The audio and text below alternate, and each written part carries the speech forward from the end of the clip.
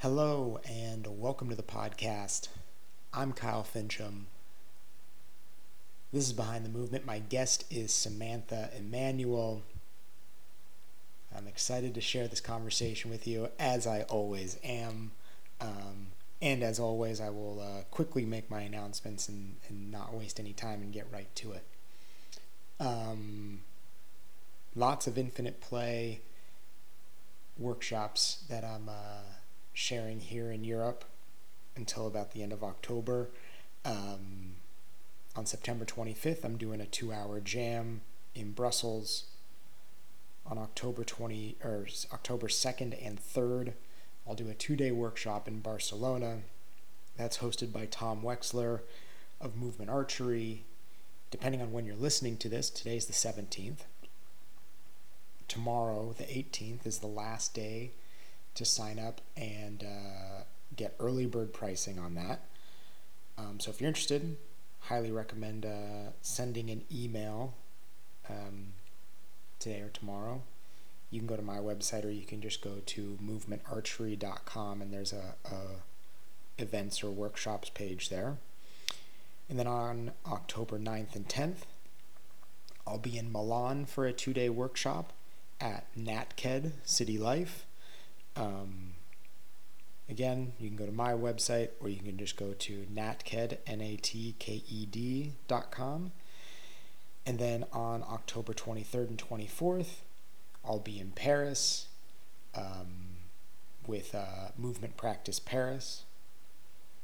And yeah, all that info is on my website, kylefincham.com. And then we'll kind of direct you to all the places you need to go. It's busy. We're kind of running all over here, and we might even squeeze in one more event, but I will keep you updated on it. But by the end of October, beginning of November, we'll be back in the U.S., and I already have an event scheduled in Brooklyn on November 13th and 14th. So you can go to my website to sign up for that as well. That's what I got. It's a long list. We're leaving Lisbon, and I want to send out a huge thanks to Tiago and Andre at Movement Lisboa for making us feel at home, making us feel welcome. We got to go take a class with them the other day, and it was really wonderful. If you're coming through this area, can't recommend what they're doing enough. Great group, amazing class. Yeah, highly recommend. All right, so those are my announcements. Let's get to it. I spoke with Samantha last week. She'd just given birth to her second child, I think 6 or 7 weeks ago. And so it meant it was my first conversation with 2 people, because Samantha was there, and of course her newborn baby was on the call as well, and makes some adorable cameos, so keep your ears open for that. If you're not familiar with Samantha's work, let me give you a little bit of her background here.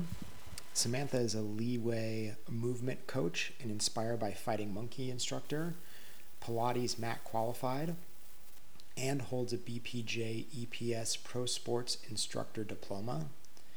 She has traveled the globe as a professional belly dancer with a Hollywood company and taught workshops internationally for 20 years. A mother of 2 girls, one currently 6 weeks old and the other 6 years old. She works in collaboration with physiotherapists at a local clinic. She brings a non-linear pedagogy into a clinical setting for patients and clients through playful movement exploration and dance as therapy. This month, she launched a sold-out collaborative project with Luke Davies of Back to Roots, an online 12-week-long internship designed to merge the art and science of movement in order to create the alternative we would all like to see in current healthcare systems. I'm familiar with a number of people who are doing the internship. Um, so I hope to be able to jump on the next one maybe in 2022. It seems amazing. Um, yeah, I really, really enjoyed this conversation. Uh, and I think you will too. So let's not waste any time. Here it is, my chat with Samantha Emanuel. That was John and Jeremy, who you know. John Yeah. Yuan and Jeremy Fine. Hmm. Yeah, for Leeway. I'm a big fan of what they're doing. Yeah, I love them. They're Yeah. also doing something. How did you link up with them?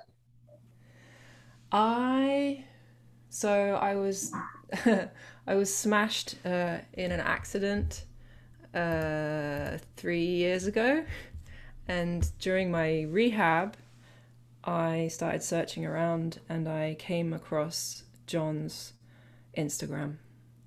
And then from there, I discovered OMU and I joined OMU, and that's where kind of the whole movement journey began for me, moving away from belly dance and into movement rehab because I was rehabbing myself and I was using what I was learning with John and OMU as part of my own rehab and then incorporating that into what I was teaching other people.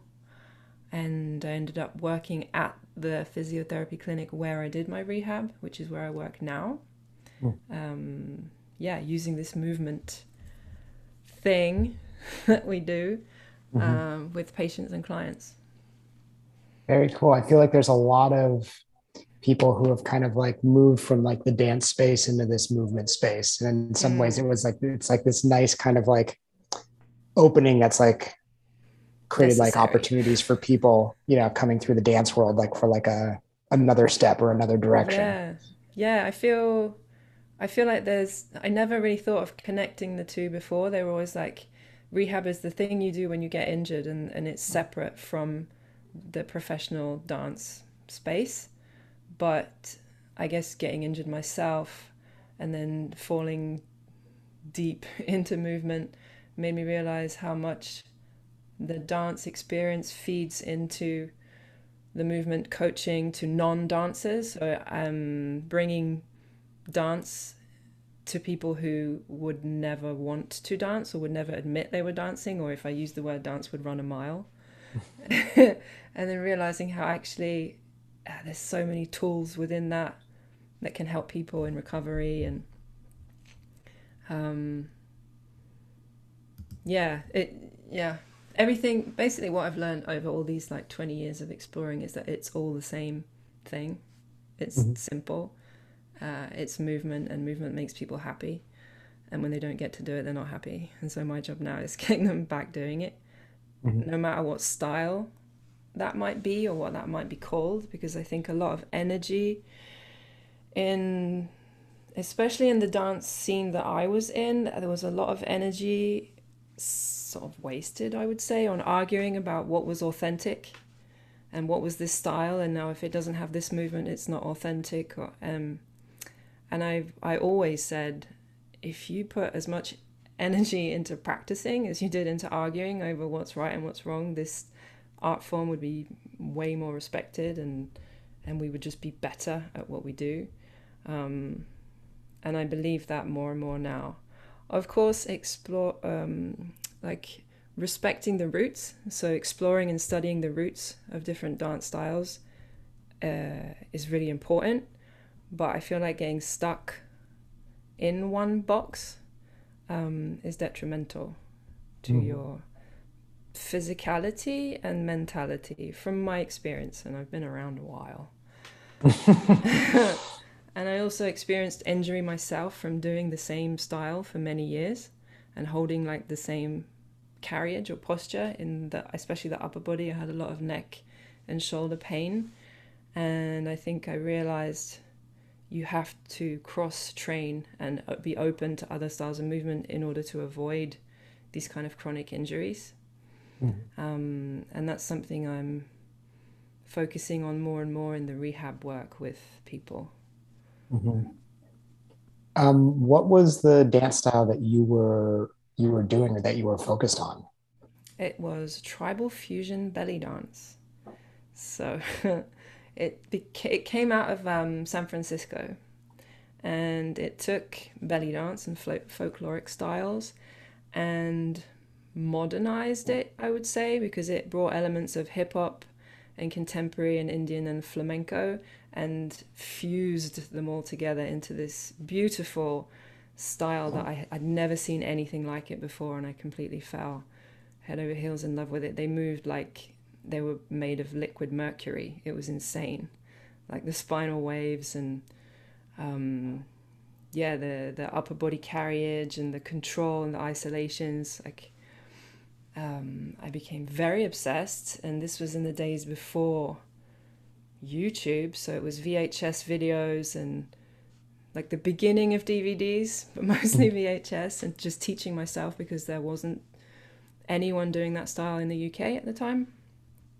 And then I went to San Francisco and studied it with the originators of the style, and ended up joining a company directed by Miles Copeland in Hollywood, and we did a lot of touring. I think I was the only non-American in the troupe at that time. There was 15 of us crisscrossing the world in a minibus. So that's my background, I would say. And now I'm taking that style and putting it into non-dancer environments. So taking the layering and looking at it not so much as a way to perform, but as a way to think about body mapping and the homunculus. And then I start getting into like the brain and like how focusing on this body part that we wouldn't usually focus on could enhance that part of your brain and through use, because that's how the brain plasticity works. So I'm very into like geeking out on how I can take tribal fusion belly dance and help non-dancers with it. So it's been quite a shift, and it took a serious injury and everything being thrown into question for that to happen, because I didn't actually know if I would dance again, because my pelvis was fractured in 4 places. Oh my And I was gosh. like, wow, a belly dancer with a fractured pelvis. Well, I guess that's my career over then. But no, I decided it wasn't my career over. It was just a change in direction, and here I am. Wow. What a story. I love the idea because I was just thinking about this the other day. It was from the book Exuberant Animal. I don't know if you've read it. I've heard of it, but I haven't read it yet. He talks about this idea of like, romance and precision, Uh-huh.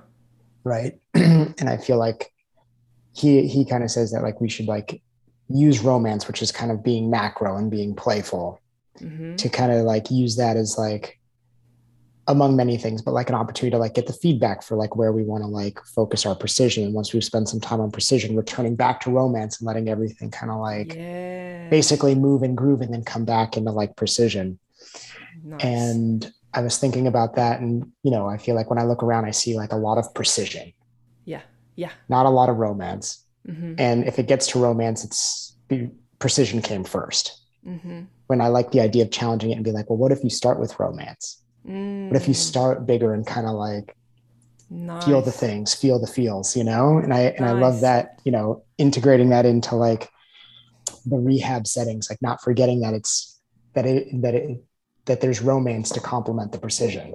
Absolutely. I mean, it's joyful and passionate, and seeing people who kind of step into the session completely unsure of what on earth we're going to do because they're used to protocol and rehab. Because many of the people I work with have been in rehab for a long time already, because it's neurological disorders or, stroke, Parkinson's, back pain, Mm-hmm. and the physiotherapist I collaborate with will send me his people and say, okay, try this with Sam, and they're like, but what is it? And he's like, you'll see, because we can't really put it into words. I have to call it Pilates, but it's not, Mm-hmm. because you have to give it a name. And if I just called it movement, yeah, they want a label. We like labels, Mm-hmm. so I call it Pilates, but it's just free exploration, and I follow my intuition, and it's working. Like the feedback we're getting from their neurologists or surgeons, just like, I don't know what it is you're doing, but you keep doing that with Sam because the Wow. changes are. So we're on to something. Like I'm very excited about bringing this into more clinical environments. Mhm. And the squeaking you might hear is little Ava. Are you having a dream or are you waking up? I I'll was have, just yeah. thinking, I was just thinking that I realized this is actually my first time having two people on the podcast. Yeah. Yeah, when I was talking to John and Jeremy the other day, they said, I think this might be the youngest. hmm The hmm youngest person we've had on yet. Yeah. Um, when you were talking about the work you're doing, again, not to just keep bringing it back to something that I read, but I do remember reading the brain that changes itself. Yes, I love that book. And The Brain That And Heals Itself also. Have you mhm. read Is that that one also too? by no, is that also by Yeah, it's Norman by Norman Doidge? Doidge too, but it's there's a lot on Parkinson's in there. And hmm I work a lot with Parkinson's, so The Brain That Heals Itself is the one I reference patients to the most. hmm Absolutely incredible hmm what we can do through movement. Yeah, I was thinking about how like oftentimes I think the one I was thinking about was like a stroke victim Hmm. in the book, and it was like the idea that you know our systems and systems that are based often on protocols have like this ceiling that they've decided is like this is about as good as anybody's going to get, Hmm. right? And then Hmm. I forget the story, but it was someone was like, well, you know, my dad who had a stroke just kind of seems like a child. So maybe I'll just start with like doing the things that children would do. And he put like knee pads on him and made him crawl around in the garden and tossed Yes. him balls and things like that. And the progression was pretty amazing. Yeah. You know, the guy ended up going back to rock climbing or something. Hmm. Hmm. And yeah, I was just thinking that like, you know, we have these ceilings, but they're ceilings that we kind of invent. Hmm. Yep. And I admire that you're like challenging where those ceilings in some Hmm. ways. Yeah, I mean, what's normal? You want to get someone back to normal functioning, but what is normal, and what if normal wasn't joyful and wasn't free? And yeah, the what you just explained is the way that I work with. I work with a lot of older patients and the Parkinson's and stroke, and it's all through play. Mm-hmm. And for all of them so far, it's been the first time they've thought about approaching their rehab in a playful way. Yeah, we do balls and Jenga. So this is where the fighting monkey comes in, because everything I've been learning through them, I'm applying directly to the clinic. So every session is different. Like nobody knows quite what to expect each time, and that keeps them engaged and yet still progressing the way we want them to progress and still getting more confidence. And because the problem that I'm seeing within like the play realms and the fighting monkey practice is like, okay, how do we then bring this into a clinical setting? Like, how can you bring something non-linear into a very, very linear place? And this is my job right now, is trying to bridge that gap from like completely random chaos to, Mm-hmm. okay, there has to be some kind of progression that we can see and that they can feel, and that they're suddenly able, not suddenly, but over time, able to pick stuff up off the floor if they haven't been able to do that for years. Or I have one lady who's in her 80s who can now balance on one leg with her eyes closed, and I don't. She said she don't think she's ever been able to do that in her life, and she's doing it now. And it's like, yes, and that's just through gentle coaxing, Mm-hmm. through play, and not necessarily explaining what the goal is in each session, but just getting into it and seeing what comes out. Mm-hmm. Yeah, so I'm starting this collaboration with a guy called Luke Davies who runs Back to Roots, and he is a chiropractor, and he's very much from the evidence-based science side. And the way we met was through one of my online programs that he bought, because he's very open to trying anything, and being the only dancer in a room, being the only non-dancer in a room full of dancers. So he's totally fine with putting himself in those sort of situations where a lot of people wouldn't. So I was like, you're interesting, and we got this relationship going online, and I explained what I'm doing in the clinic and how frustrated I am that it's just me doing this on my own, and how, I want to get it out to more people, to more practitioners, especially in the healthcare world, so that we can change what's happening in the healthcare system. Mm-hmm. And so we've created a 12-week program together, this internship that starts next week, where we have 30 healthcare professionals from all over the world signed up for a 12-week internship, where I will be teaching movement, because some of them don't necessarily have a movement practice themselves, or if they do, they're not sure how to apply it with their patients and clients. Mm-hmm. And then we also have a load of movers and dancers and performers signed up who would like to know more from the science and evidence-based side of things, how to explain why the things we do have the effects that they do, or why things work. So I can't necessarily do that because I'm not medically trained, and I don't read research papers because I find them really difficult. I'm not, I left school at 16 and I never went back. So for me, I find that side of thing very, it's just challenging if you're not used to that way of working. I would prefer to be moving than sitting on my butt any more than I have to be. Yeah. So we're putting the two worlds together, so art meets science, in order to change the system. So all these people, we have Olympic gymnasts, we have chiropractors, we have physiotherapists, pole dancers, movement coaches, and through sharing this and building this group, and a couple of people you have had on the podcast are within the group, so it's a group of very switched on, incredible people, and I'm really excited to see what comes out of it, and how we can change the system from within. Mm-hmm. I love it. I don't know. I'm so I don't know. You're like speaking my language. These are the things that I feel like I sit with a lot. I feel like, I don't know. Again, it's like that precision and romance thing, and we disregard romance. We don't lead with it, or we get caught up in like technique and forget the spirit. And I think sometimes people forget that we've made it really, really, really, really far without the words. Yes. For the things. Yeah. And the words help us have the conversations. But they don't capture the infinity of all things. And getting too caught up in the words, like I was saying earlier, can just take a lot of energy and not necessarily create a lot of action. So, like arguing about a certain dance style for days and days instead of just getting out and dancing and moving. And I think it's a delicate balance. And I'm hoping that we can find that balance within the internship. But what does romance look like to you, like when you're teaching your workshops? Romance is the like getting out of your own way. Right? The not thinking. The thinking can happen later.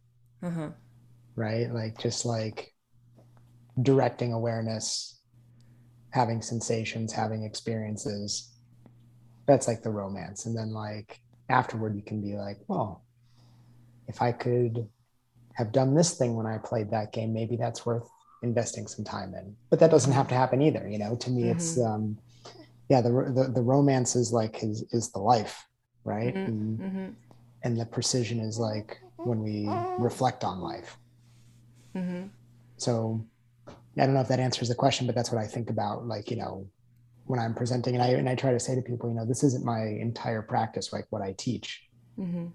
This is like just something that I think is missing, kind of similar to what you're going through. And it's the metaphor for life piece. Like, let's get to like the place where we play, or where we improvise, or where we open form, whatever the word is, or description is.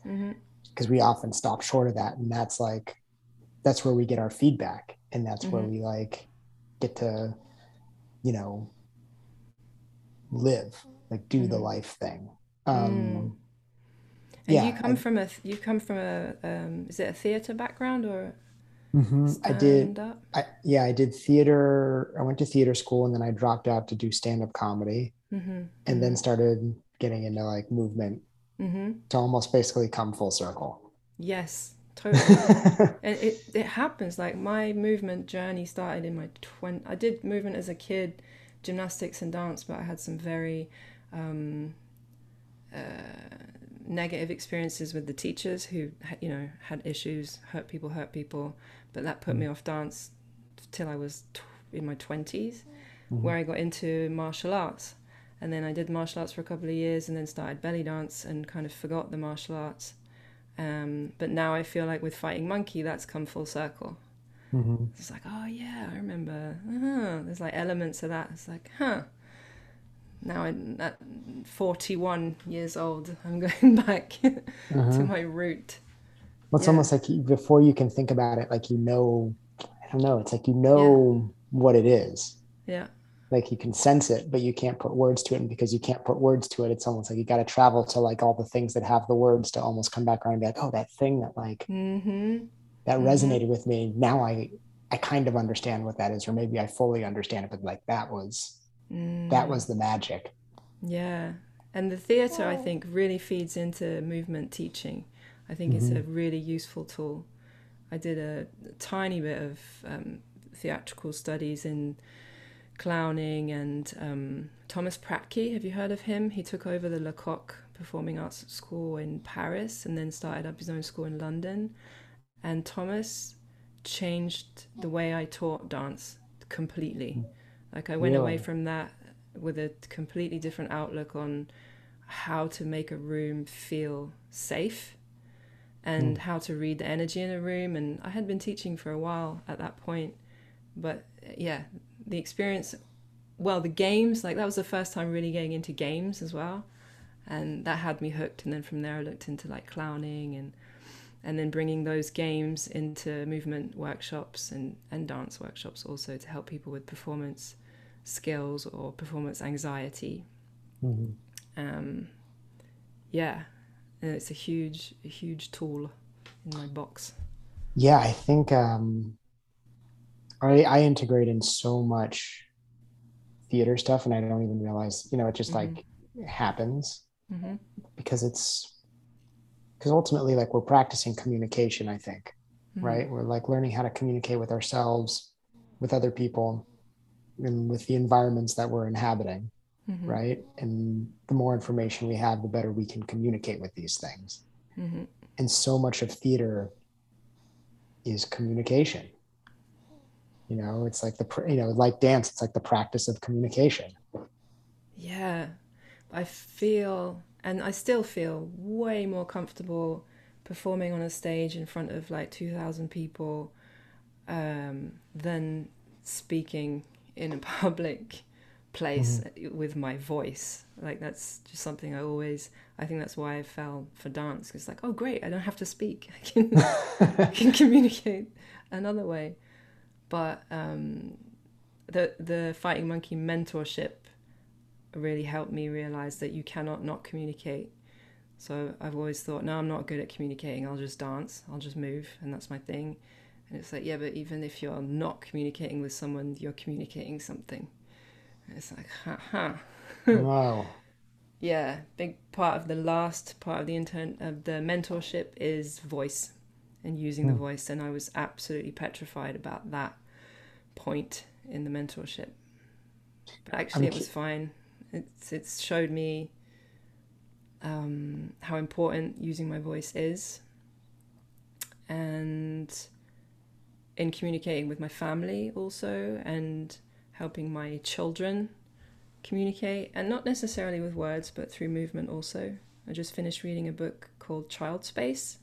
Mhm. It's Feldenkrais based by a woman called Shelhav from Israel, and it's about the first 2 years of infancy and how the brain is developing and how we can help or hinder as a parent their development. But then through reading that book and, about the brain and neurons and mirror neurons and ways that I can help her map her body through using touch, also translates to everyone else I work with. So it's not just infants, like adults need this too. So communication, rhythm, touch, balance, coordination, like it's all the stuff that I do with older clients too. So as I was reading this book, I was like, yeah, and for adults, like not just babies. Yeah, it's taught me a lot about communication. The theater teacher that you worked with, Yeah. when you'd say that he like fundamentally changed how you taught, and especially when it came to like creating safety, what were some of those things that you noticed or that you stole? I think it was the way that he pulled things out of people that I never would have expected Mm-hmm. because they felt safe enough to go there. Like the way that he encouraged them. I think you'd probably know these games like Yes and, where you Mm-hmm. just keep encouraging more and more and more. And I would watch like one of the shyest people in the room, like very petite, tiny French girl, like the stuff we had to pretend we were our favorite dish Mm-hmm. and like embody all the ingredients and use sound and movement. Mm-hmm. The course was called The Poetic Body. And the stuff that he got her doing in the end, she was a gratin, which is like a baked dish in France. And this gratin, suddenly we in the audience, like watching her, we were all like long lost lovers, or we had all like done something terrible to her, and she's just like screaming at us all and swearing and you blah blah blah and you na na na, and it's just like, wow, where did that come from? And it's because I think he studied a lot of psychology also, and he knew like how far to push, and he just always had the right games to pull out, or yeah, just to keep us safely journeying. I remember we literally had to do a journey through the room where we would go over rocks and through rivers, and I remember getting to one point in this metaphorical journey where I couldn't go any further and I couldn't do what he was asking me to do just because I was completely blocked mentally. And I remember he told me to go home that evening and drink a bottle of wine, have a good cry, and come back the next day and carry on. And I did, and it worked. I did things I never thought I would do. Mm-hmm.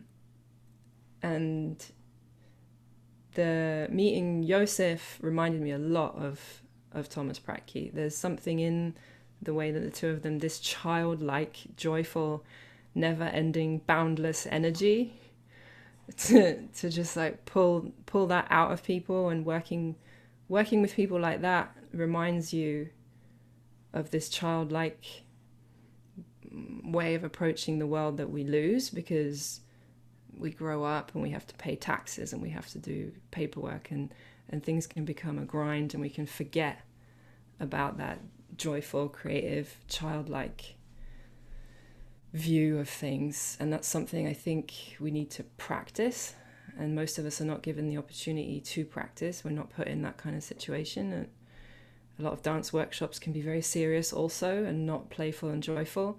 So my mission after working with Thomas was, no, I'm going to bring that into every workshop that I teach to make people feel safe and give them the permission to play. Mm-hmm.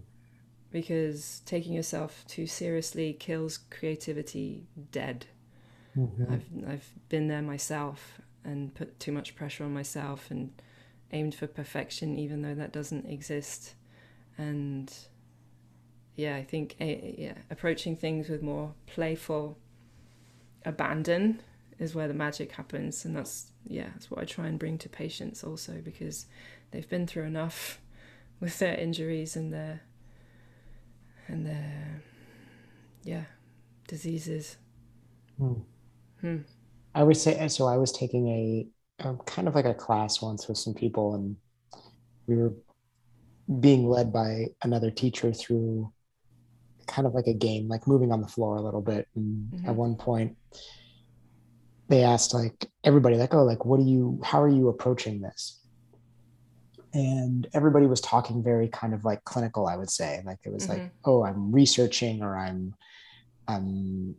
you know, experimenting, like words like this, you know, and I don't dislike those words. And I said, oh, I'm approaching this playfully. And they said, well, why playfully? Like, why use that word? And I just said, because it gives me permission to like take risks Mhm. for me. And all those other Mhm. words, maybe that does that for you, but playfully is Mhm. how I feel like I have to do it to like take risks. Mhm. And the person who was teaching kind of jumped on me for like using that word, Mm. because I said that the other words kind of make me feel like I need to stay like, Do that I it need to right. almost like do it right. Yeah. Yeah. I have to like do it with a Get it correct right. way, Yeah. that there's an answer. Yeah. And I'm like, playfully allows me to just like keep asking questions. Mhm. Mhm. And yeah, it was a really critical moment. It stays with me because I'm like, it's important. It's important for people to be playful Mhm. and to feel like they can take risks, because when we're not taking risks, we're just trying to win a game and we're Mhm. trying to play our game. Mhm. And none of us are trying to get cast in a show Mhm. or try to win a competition. Yeah. You Yeah. know, life is playful. Like the way Mhm. everything else exists is very playful, you know, like the way the roots move through soil is like a playful way of like navigating. It's just kind of Oh like yeah. Yeah. over Yeah. and under Yeah. following it. And yeah, it's a shame when people get serious. I remember Alan Watts saying that he's not serious, he's sincere, Mm. which I thought was really Nice. beautiful. You know, he's Mhm. like, you know, we don't need to live a serious life, but we can live a sincere life. Mhm.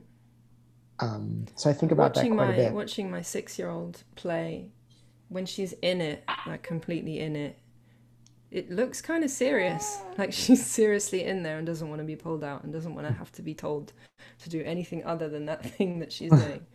So yeah, I learn a lot from watching her, and I think yeah, it's gone both ways. I think she's learned a lot from watching me rolling around since she was born.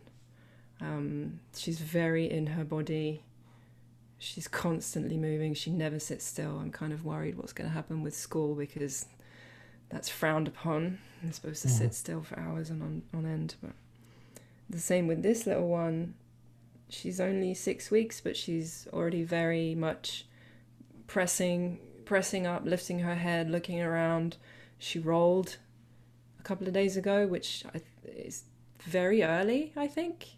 She's very advanced. No, not really. But I think the fact that I taught right until the end of my pregnancy, so I was rolling around with her in my belly, I think that's got to have some kind of effect on her proprioception or whatever before she even emerges, because she's very mobile for someone so young.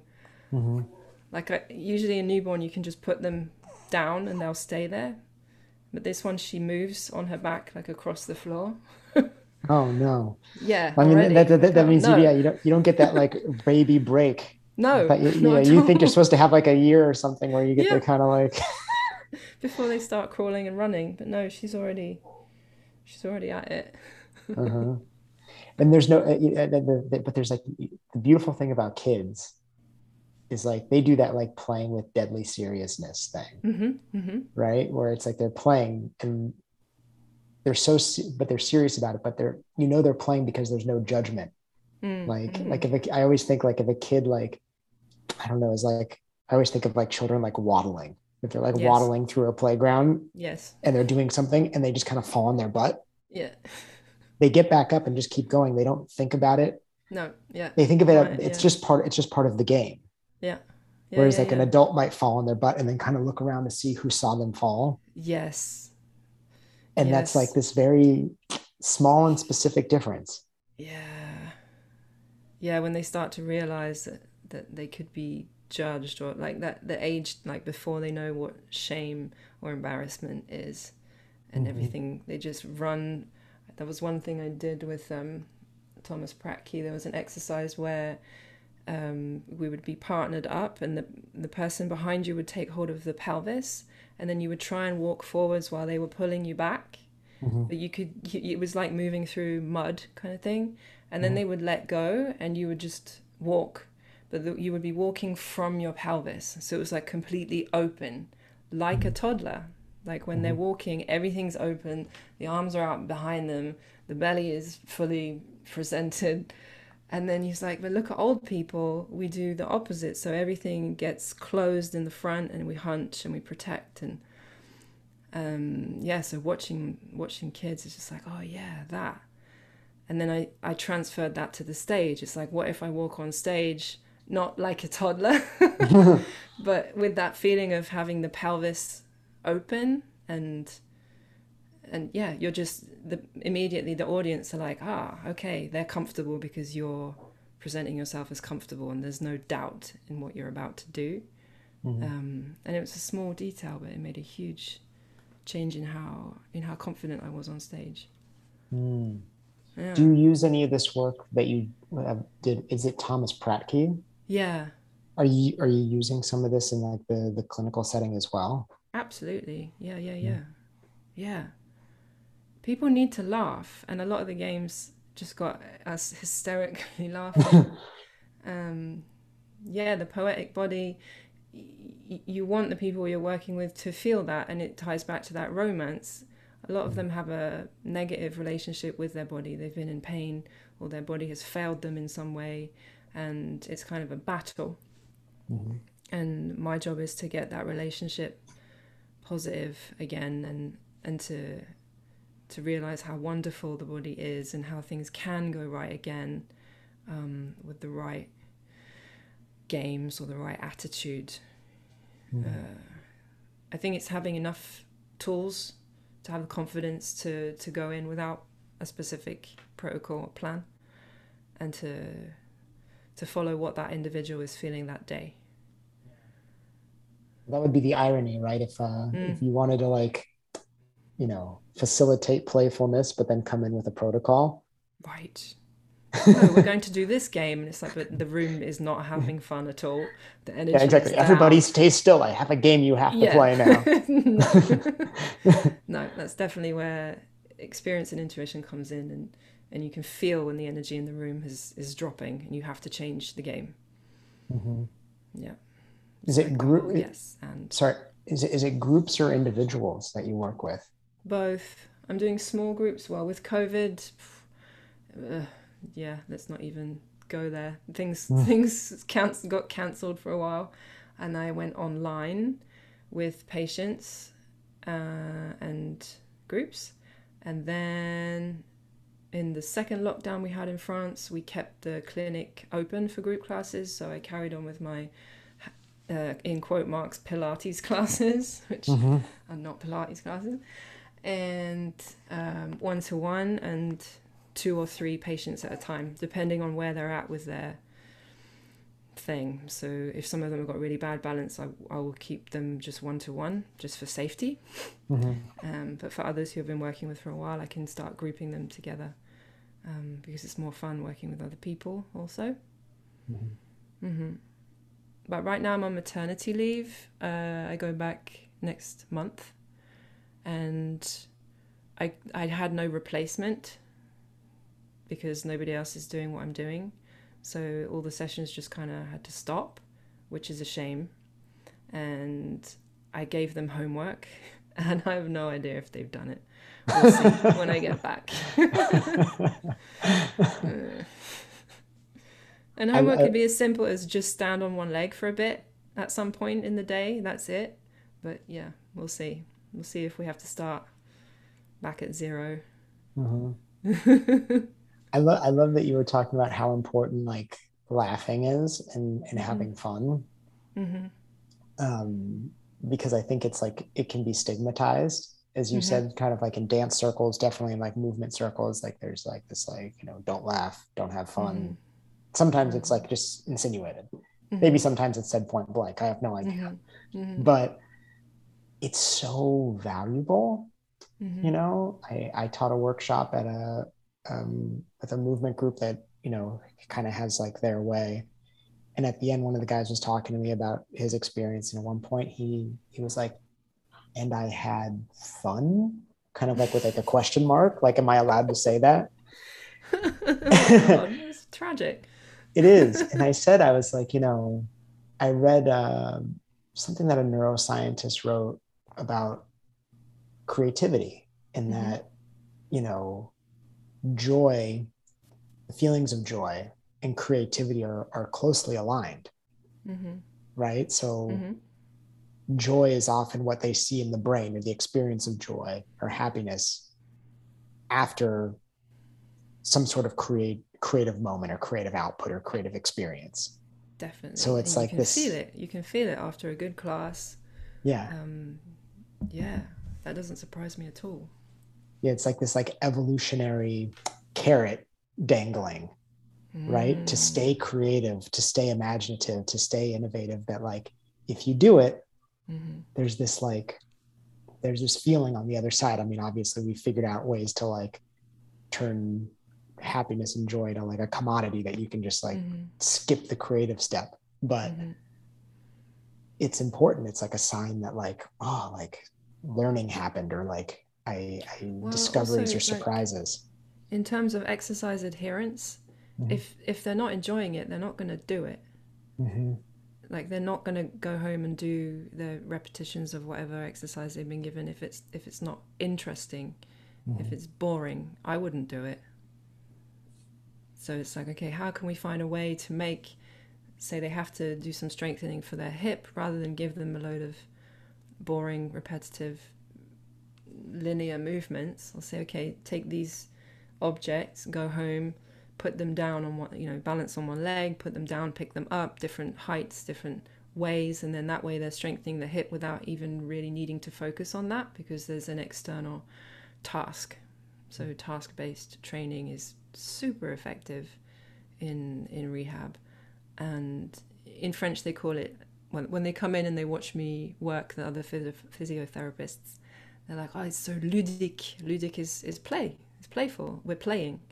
And then, and you can kind of see them thinking, because they're giving the standard, do this many reps of this, and because that's what their training has been. And that's why it's so interesting for me to come in as a non-trained physio, and no limits really. I'm not blocked into one method, because I've always been a bit anti methods, and to combine that with what they do, I think for exercise adherence has been amazing, because people have like, this is just a different way to look at what we were already doing.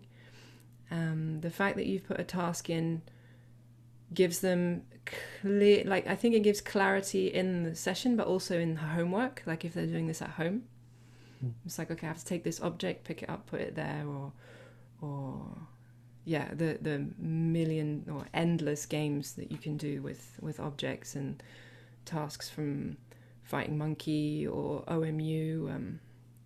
I learned so much, and then combining that with the dance experience, it marries well, and we're getting nice results.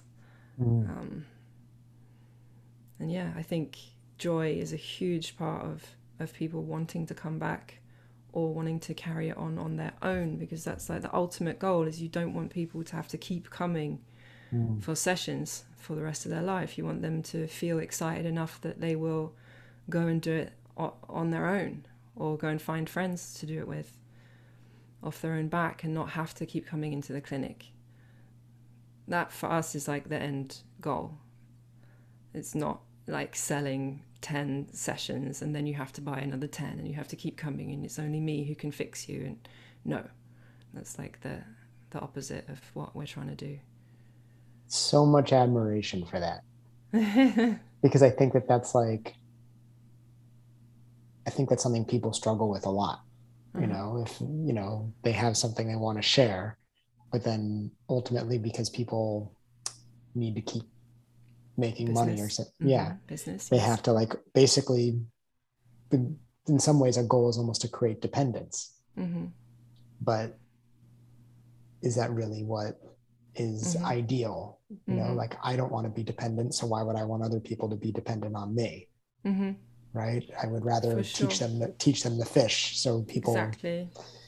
reconciling with that and being willing to, like, I don't know, maybe live a simpler life and allow people to fish and be supportive rather than being dependent or addicted to whatever it is that you share or present.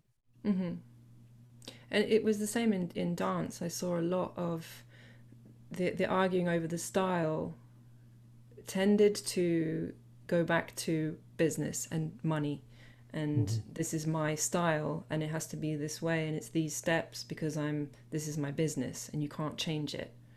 And that completely closed creativity for me. It's like, okay, well then I'm not going to do this style because I'm not here for business. I'm not here for supporting a method. I'm here to express myself through movement. Maybe that's the reason I'm terrible at business and I don't have an empire. But I'm fuck it. But there is also the other side of people wanting to come to the clinic because maybe that's the only human contact they have that week. So there is very much like the social, I can see why people keep coming back.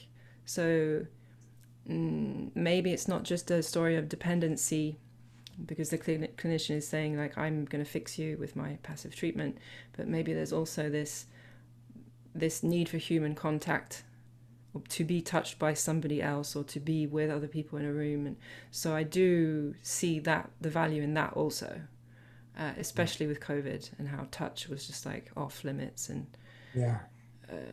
a nightmare. So I think what, kind of like what we're talking about a little bit is a lot of things that at most other times in history would have never been commodities, right? Like being with people wouldn't have been a commodity, right? Learning to be in our bodies wouldn't be a commodity, right? These would all just be like parts of like the wisdom of the tribe that would have been like shared from ancestors to elders and elders to like to us.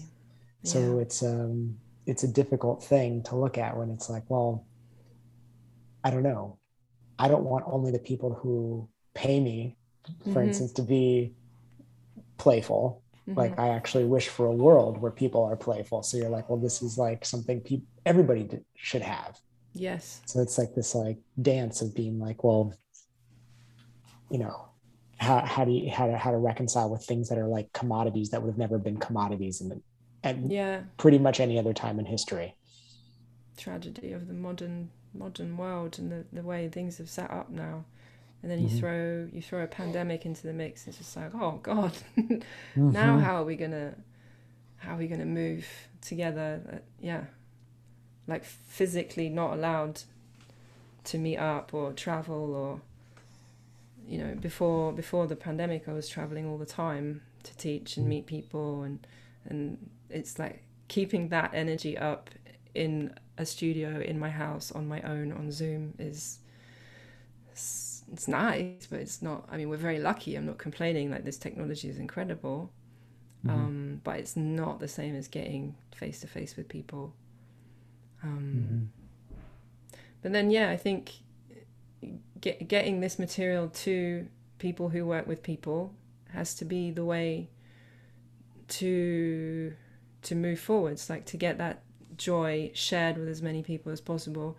And I think starting with people who are in pain or who maybe have a negative relationship with their body, I think that's a great place to start branching this movement stuff out into the general population, and to people who really, really need it.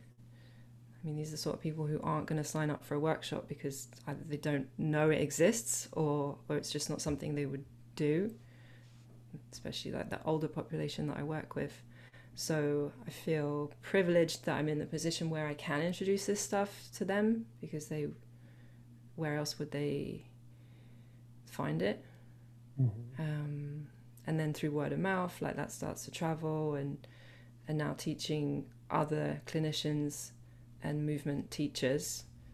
Like, I think this is the way to get it out there, because just us on our own is going to take too long. We haven't got time. I think it's so important too, like, especially like hearing you like reflect on it. It makes me think of my conversation with David Wilson, Yes, I love David. I'm such a big fan. I He's really. part of the internship. He's signed up. Oh, really? Yeah, I'm I such a can't big wait. fan. I'm such a big fan. But he was Yeah, talking about accessibility, right? And he was saying yeah. that, like, you look out into like the vast social media movement sphere.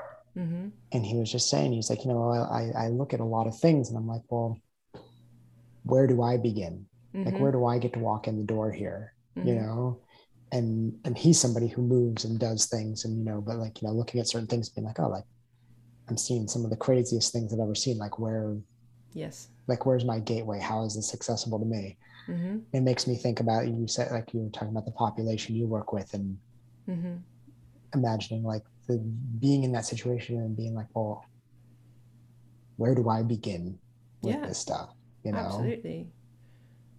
Yeah, yeah. And I think the fact that I don't know if I would have seen things that way before the accident. So before I was in a wheelchair myself and then had to go through Zimmer frame crutches and work my way back to performing on stage again. And I think that experience and trauma um, gives me this empathy that I never could have had before, having never been injured before the accident. So now I can walk into a room and be like, yeah, I understand, like, because I was that person not long ago. Mm-hmm. And I know the pain and I know the psychological trauma that comes with not being able to do what you want to do. And yeah, no, David's awesome. Very inspiring guy. I'm a huge fan. I think he has great things to say about teaching as well. Definitely. Yeah. I think there's like a lot of wisdom there. Mm-hmm. Um, so that's exciting that he's going to be a part of your internship. Yes. Yeah. And Jason Brown also. He's in there. Oh, really? Yeah. Ah, he's so great. I know. I can't wait. I can't wait. It's some incredible people. Well, that's also an honor too that so many of these people Mm-hmm. want to be a part of it, right? Mm-hmm. Yeah. I think everyone can see that something needs to change. Like something's not working Mm-hmm. in either in exercise adherence or obesity rates or the way that rehab works. Like things need to change. And I think by bringing all these worlds together in that space is how we can start to create change and create this community of incredible people who are in a position to change. So they work in universities, so they can start to create change where it needs to happen. Mm-hmm. Like I wouldn't have access to universities myself, but Luke lectures in universities, so yeah, it's really really exciting. You mentioned like just you've touched on your injury. I'm curious if you feel okay talking about it a little more because I'm Yeah, curious yeah. about that story. Like what happened exactly? What was the accident and maybe like what was your I don't know arc to being in a wheelchair to like back to performing? So I was teaching a Pilates class in a studio here where I live, and there was um, a kind of freestanding wall with mirrors on one side and a ballet bar. And then on the back side was like a changing area with benches and coat hooks and stuff for people to get changed. That unit thing weighed 900 kilos, it turns out. And we were at the bar doing a last stretch in a Pilates class, and the whole thing came down on us. Like we were at the bar doing a stretch and suddenly the bar got lighter and I was like, wait, what's going on? And I looked up and the mirrored wall was coming down Oh no. slowly onto us, like in slow motion. So I tried to catch it, but couldn't hold it. Four of us were trapped underneath. Two got out, and luckily there was a dance class happening upstairs, so they could come down and lift it up just enough for us to be pulled out. Yeah, so four of us were hospitalized for 10 days, and all of us were in rehab for at least a year. And my injuries weren't even the worst. So I took the 900 kilos onto the side of my pelvis. So it was like a side impact if you're in a car accident, which is Mm-hmm. what they thought had happened to me when I got to the hospital. So yeah, basically the pelvic bowl took all the weight, compressed, and something had to give, so it kind of twisted, and I got a triple fracture on the front pubis and a fracture to the sacrum on the back. And they didn't operate, so it's set that way, so slightly twisted. Yeah, one of the others, she was almost paralyzed. She had crushed vertebrae, pierced lung, broken ribs. Another had a head trauma. Another had smashed the ligaments in her knee. So yeah, it was pretty serious, and none of us have been compensated anything yet. And it's nearly 4 years ago. Oh my gosh. Yeah, so it's French bureaucracy. We're fighting the town, basically. So that's been ongoing. Well, I have to say, when you said that you had this injury, just because, I think I've followed you on Instagram for a while now. Right. And I would never thought that 4 years ago you had this injury. Like, when you said you had the injury, for some reason, I immediately just assumed that it was like 10 years, like a decade ago or something. Oh, okay. Yeah, no. Yeah. Wow. So, I mean, that's very recent. Yeah, very recent.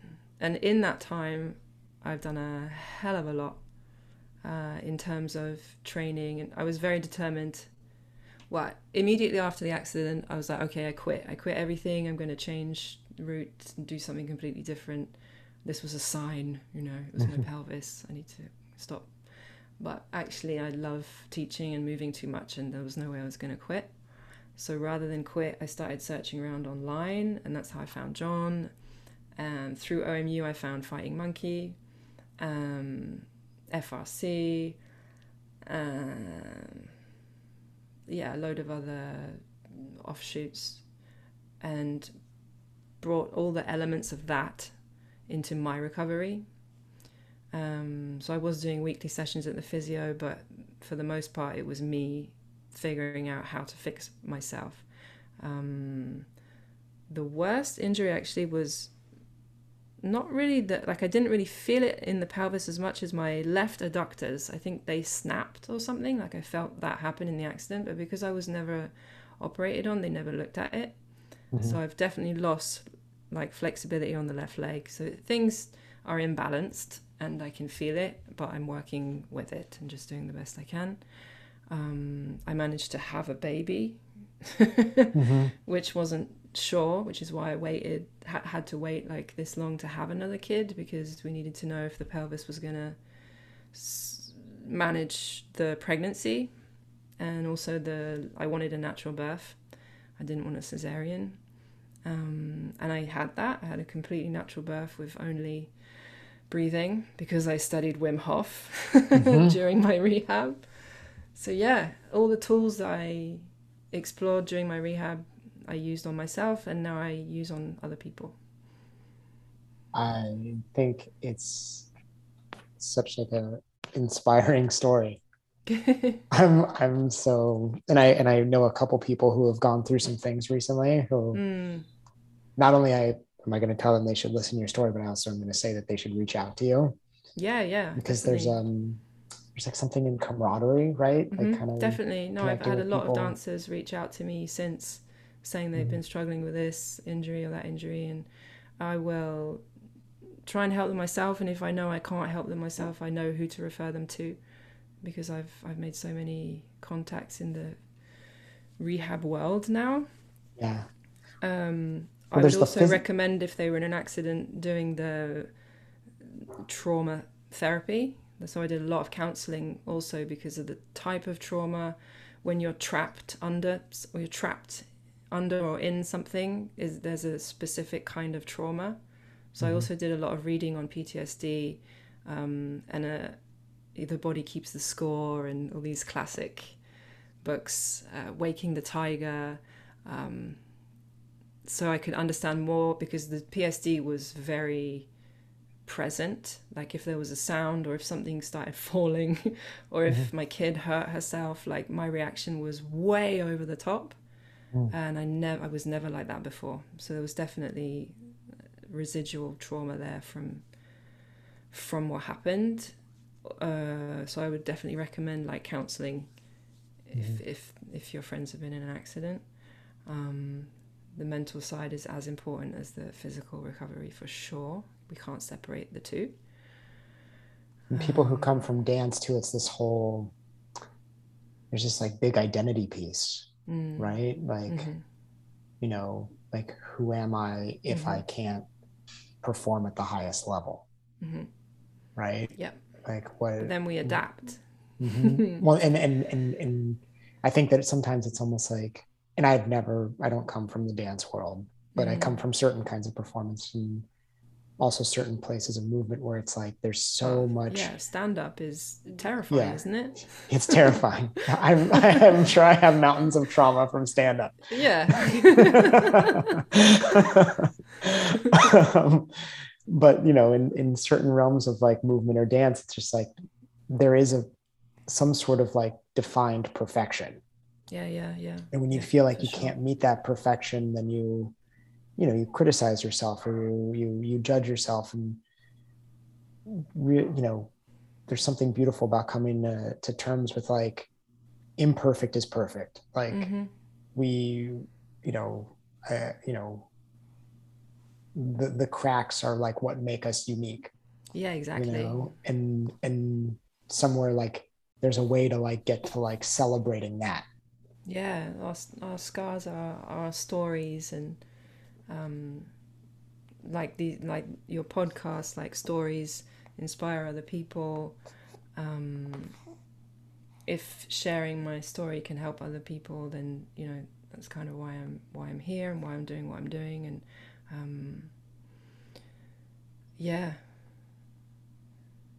it wasn't, I wouldn't, like, while I hesitate to say it was a gift because that's so fucking cheesy. And it was horrible, and I wouldn't want to do it again. I am happy about the direction that it forced me to step back and look at my life and was I happy really? And the answer was no. It's like, okay, so what do I need to do with all this knowledge that I have, rather than just change career completely and forget everything? It's like, no, how do I use what I have and feed it into a different direction? And I decided that it was helping other people was the route that I wanted to take, because so many people helped me after the accident. Like, there was a huge crowdfunding thing done in the dance community. It raised thousands of dollars. The physios I work with were amazing. Just the support from friends, family, and people I didn't even know. It's like, okay, then you know you want to give something back when you've been through that. Because underneath it all, people are good. Yeah, people are really good. You wouldn't, listening to the media and all the stuff that's happening right now with vaccines. I don't want to bring them up, but you know, all this arguing, it seems like very negative out there. But people are good, and people are doing the best they can do with what they have.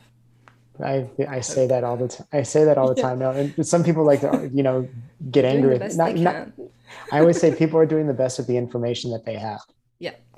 You know, people just have different, and information is like, I don't mean it by knowledge. I mean information by being like experience. Like everybody's like, nobody wants. I think there's like a small, tiny fraction of people who are deliberately mean or hurtful. Yeah. They're in the minority.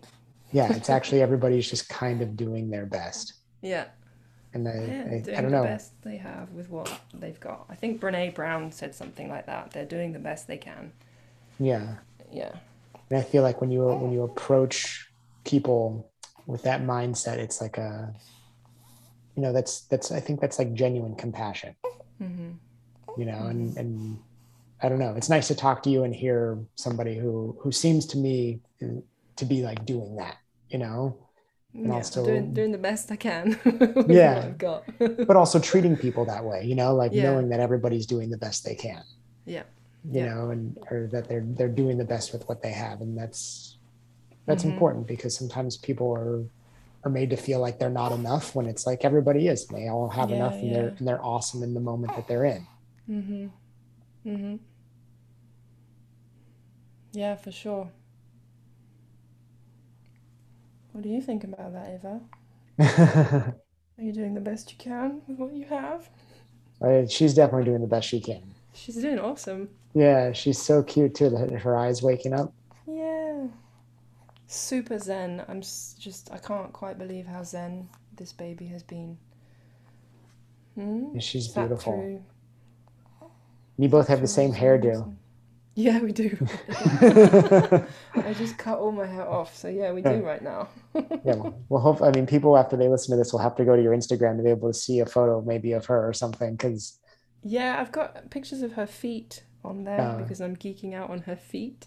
oh, I haven't shared her face. I don't know how. I don't know. I don't know if I would if it were me, but that's No. me. Yeah, Yeah.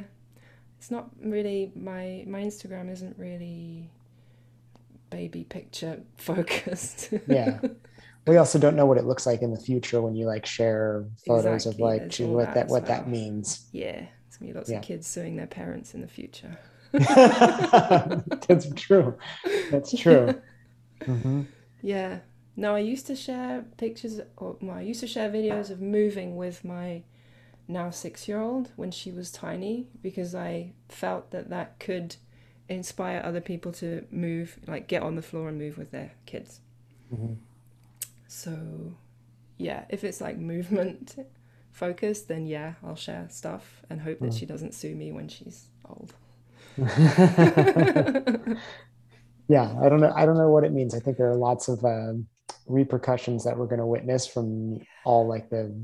I mean, that's because it's so abnormal. It's a thing that like that would Yeah. never existed before, where it's like this like progression of a child's life being like Yeah. out there to like Yeah. the world for Yeah. like Yeah. from the beginning. Yeah. You I know, remember there's life before mobile phones, man. me too. I miss it Mhm. every day. Mhm. I miss it every day too. Used to be able to lose people at a festival, and now you can't. Mhm. Yeah. Yeah, I remember I used to just like walk out the door with like nothing. Yeah. Just Yeah. like I didn't. I don't even think I remember the most exciting day was when I actually got like my own set of keys to the house. Mhm. Yeah, And I we was like, don't oh, have that. I got to have like a keychain Yeah. and put something cool on the keychain. I was like, that was the Yeah. iPhone. Now it's like a thing to intentionally leave your phone at home and go for a walk. Hmm. Like, yeah, it's a thing you have to make a point of doing. Yeah, things have changed. I when I talked to Joseph Bartz, Mm-hmm. um, he was talking about like taking like a month and not using like Google Maps or Mm. taking a month and not using like any like fake light, like no light bulbs, Oh, wow. and like only using like natural light for a month. And I think these are Nice. like interesting things, even just to like, Yeah, create different perspective. definitely. Hmm. Yeah, yeah, yeah. No, we did a lot. We talked about that a lot with Yosef during the mentorship, Hmm. and it was like, intentionally going out without knowing where you're going and trying Hmm. to get lost and um, yeah, there's a lot to it. I do make a point now of leaving my phone at home. As long as I've got the little one strapped to me, I can do that. Because if anything happens, I can't be very far from you yet, can I? Have you ever read the book The Art of Is? No, but I've read Free Play. Is Yeah, that it's the same Nekimovich author. also? Yeah, yeah. It's so good, and in some ways, it's like a little bit of Jason like what sent we're me talking. it. He recommended it because I put Free Play on the reading for the syllabus of the Hmm. internship to Hmm. try and get people thinking about improv in that way. Hmm. And I also think Free Play um, is a it kind of includes everything that I feel Fighting Monkey is also in a Hmm. book. A lot of it like chimed with what I was studying with Yosef. Then you will The Art of love. Is, how is that different to Free Play? I read Free Play a while back, and Uh to me, huh. Free Play was, I don't know, maybe if I remember right, Free Play was like more about like from the perspective of an artist, like Mm working in improvisation, and I would say The Art of Is was about like living for everybody. hmm. Mm. Yeah, I think that if I remember right, that was kind of the difference. I love them both. Like I think they're both like Yeah, I totally worth bought Free reading. Play like 15 years ago Mm-hmm. and promptly didn't read it. Mm-hmm. or like dipped in and out of it, and then I went back to it recently and I was like, yeah, and this ties into that whole full circle thing again. Mm-hmm. And it was all the stuff that I've been teaching myself or thinking about in working at the clinic, and what improvisation is. Like, it's not just in the studio, it's also in how we parent and how we cook and how we move through life. So yeah, The moment we wake up. exactly. Yeah. Yeah. I think that, if you like Free Play, Art of Is like, Yeah, I'm gonna get it. and it's so, I don't know. There's something about kind of like learning to like celebrate imperfection and impermanence that I think is really important. Because I think that we like in so many places are almost trying to being led in the opposite direction, right? Oh yeah. Things need to Yeah. be perfect, and we also need to never let them go. Yeah. And they need to stay exactly as they are. And there's something about that way that's like everything is ephemeral in varying degrees. Everything changes. Yeah. And everything's changing, and what makes things beautiful is often like not the straight lines. Absolutely. So yeah, if you read it, maybe we'll do a little book club on it. Yeah, no, that'd be great. You have to read Free Play again though. I will read free. I mean, those two, I would gladly read both of them again. Yeah, maybe we do that. We like Yeah, we both let's do read both. the other one and then re-meet for it. Yeah. If Deal. if people want to connect with you and see what you're up to, what's the best way to do it? Instagram is where I'm most active. I think I've pretty much left Facebook without actually officially canceling my profile. I never go there. Well, except when I have to for like groups, when I'm training, there's always a Facebook group you have to be part of, so I can't cancel Facebook as much as I would like to.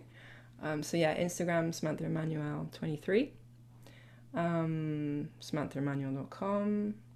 Shoot me an email.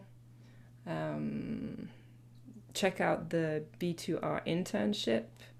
It's sold out for this year, but we're doing another round in 2022 for any movement professionals who are curious. We have all the questions on the website. The FAQ, I think we cover everything. It's very thorough. Yeah, come to France. We've built this house with a studio, and we have tatami mats in the main room and a huge deck out front, and fully planning on doing some retreats when COVID is I don't know what's going to happen, but when COVID doesn't restrict us from moving quite as much as it currently is, definitely some retreats in Burgundy, eat good food, play, enjoy good weather. So that's going to be a thing in the future. Amazing. Well, I'm gonna hopefully in 2022 jump on the internship thing because it sounds wonderful.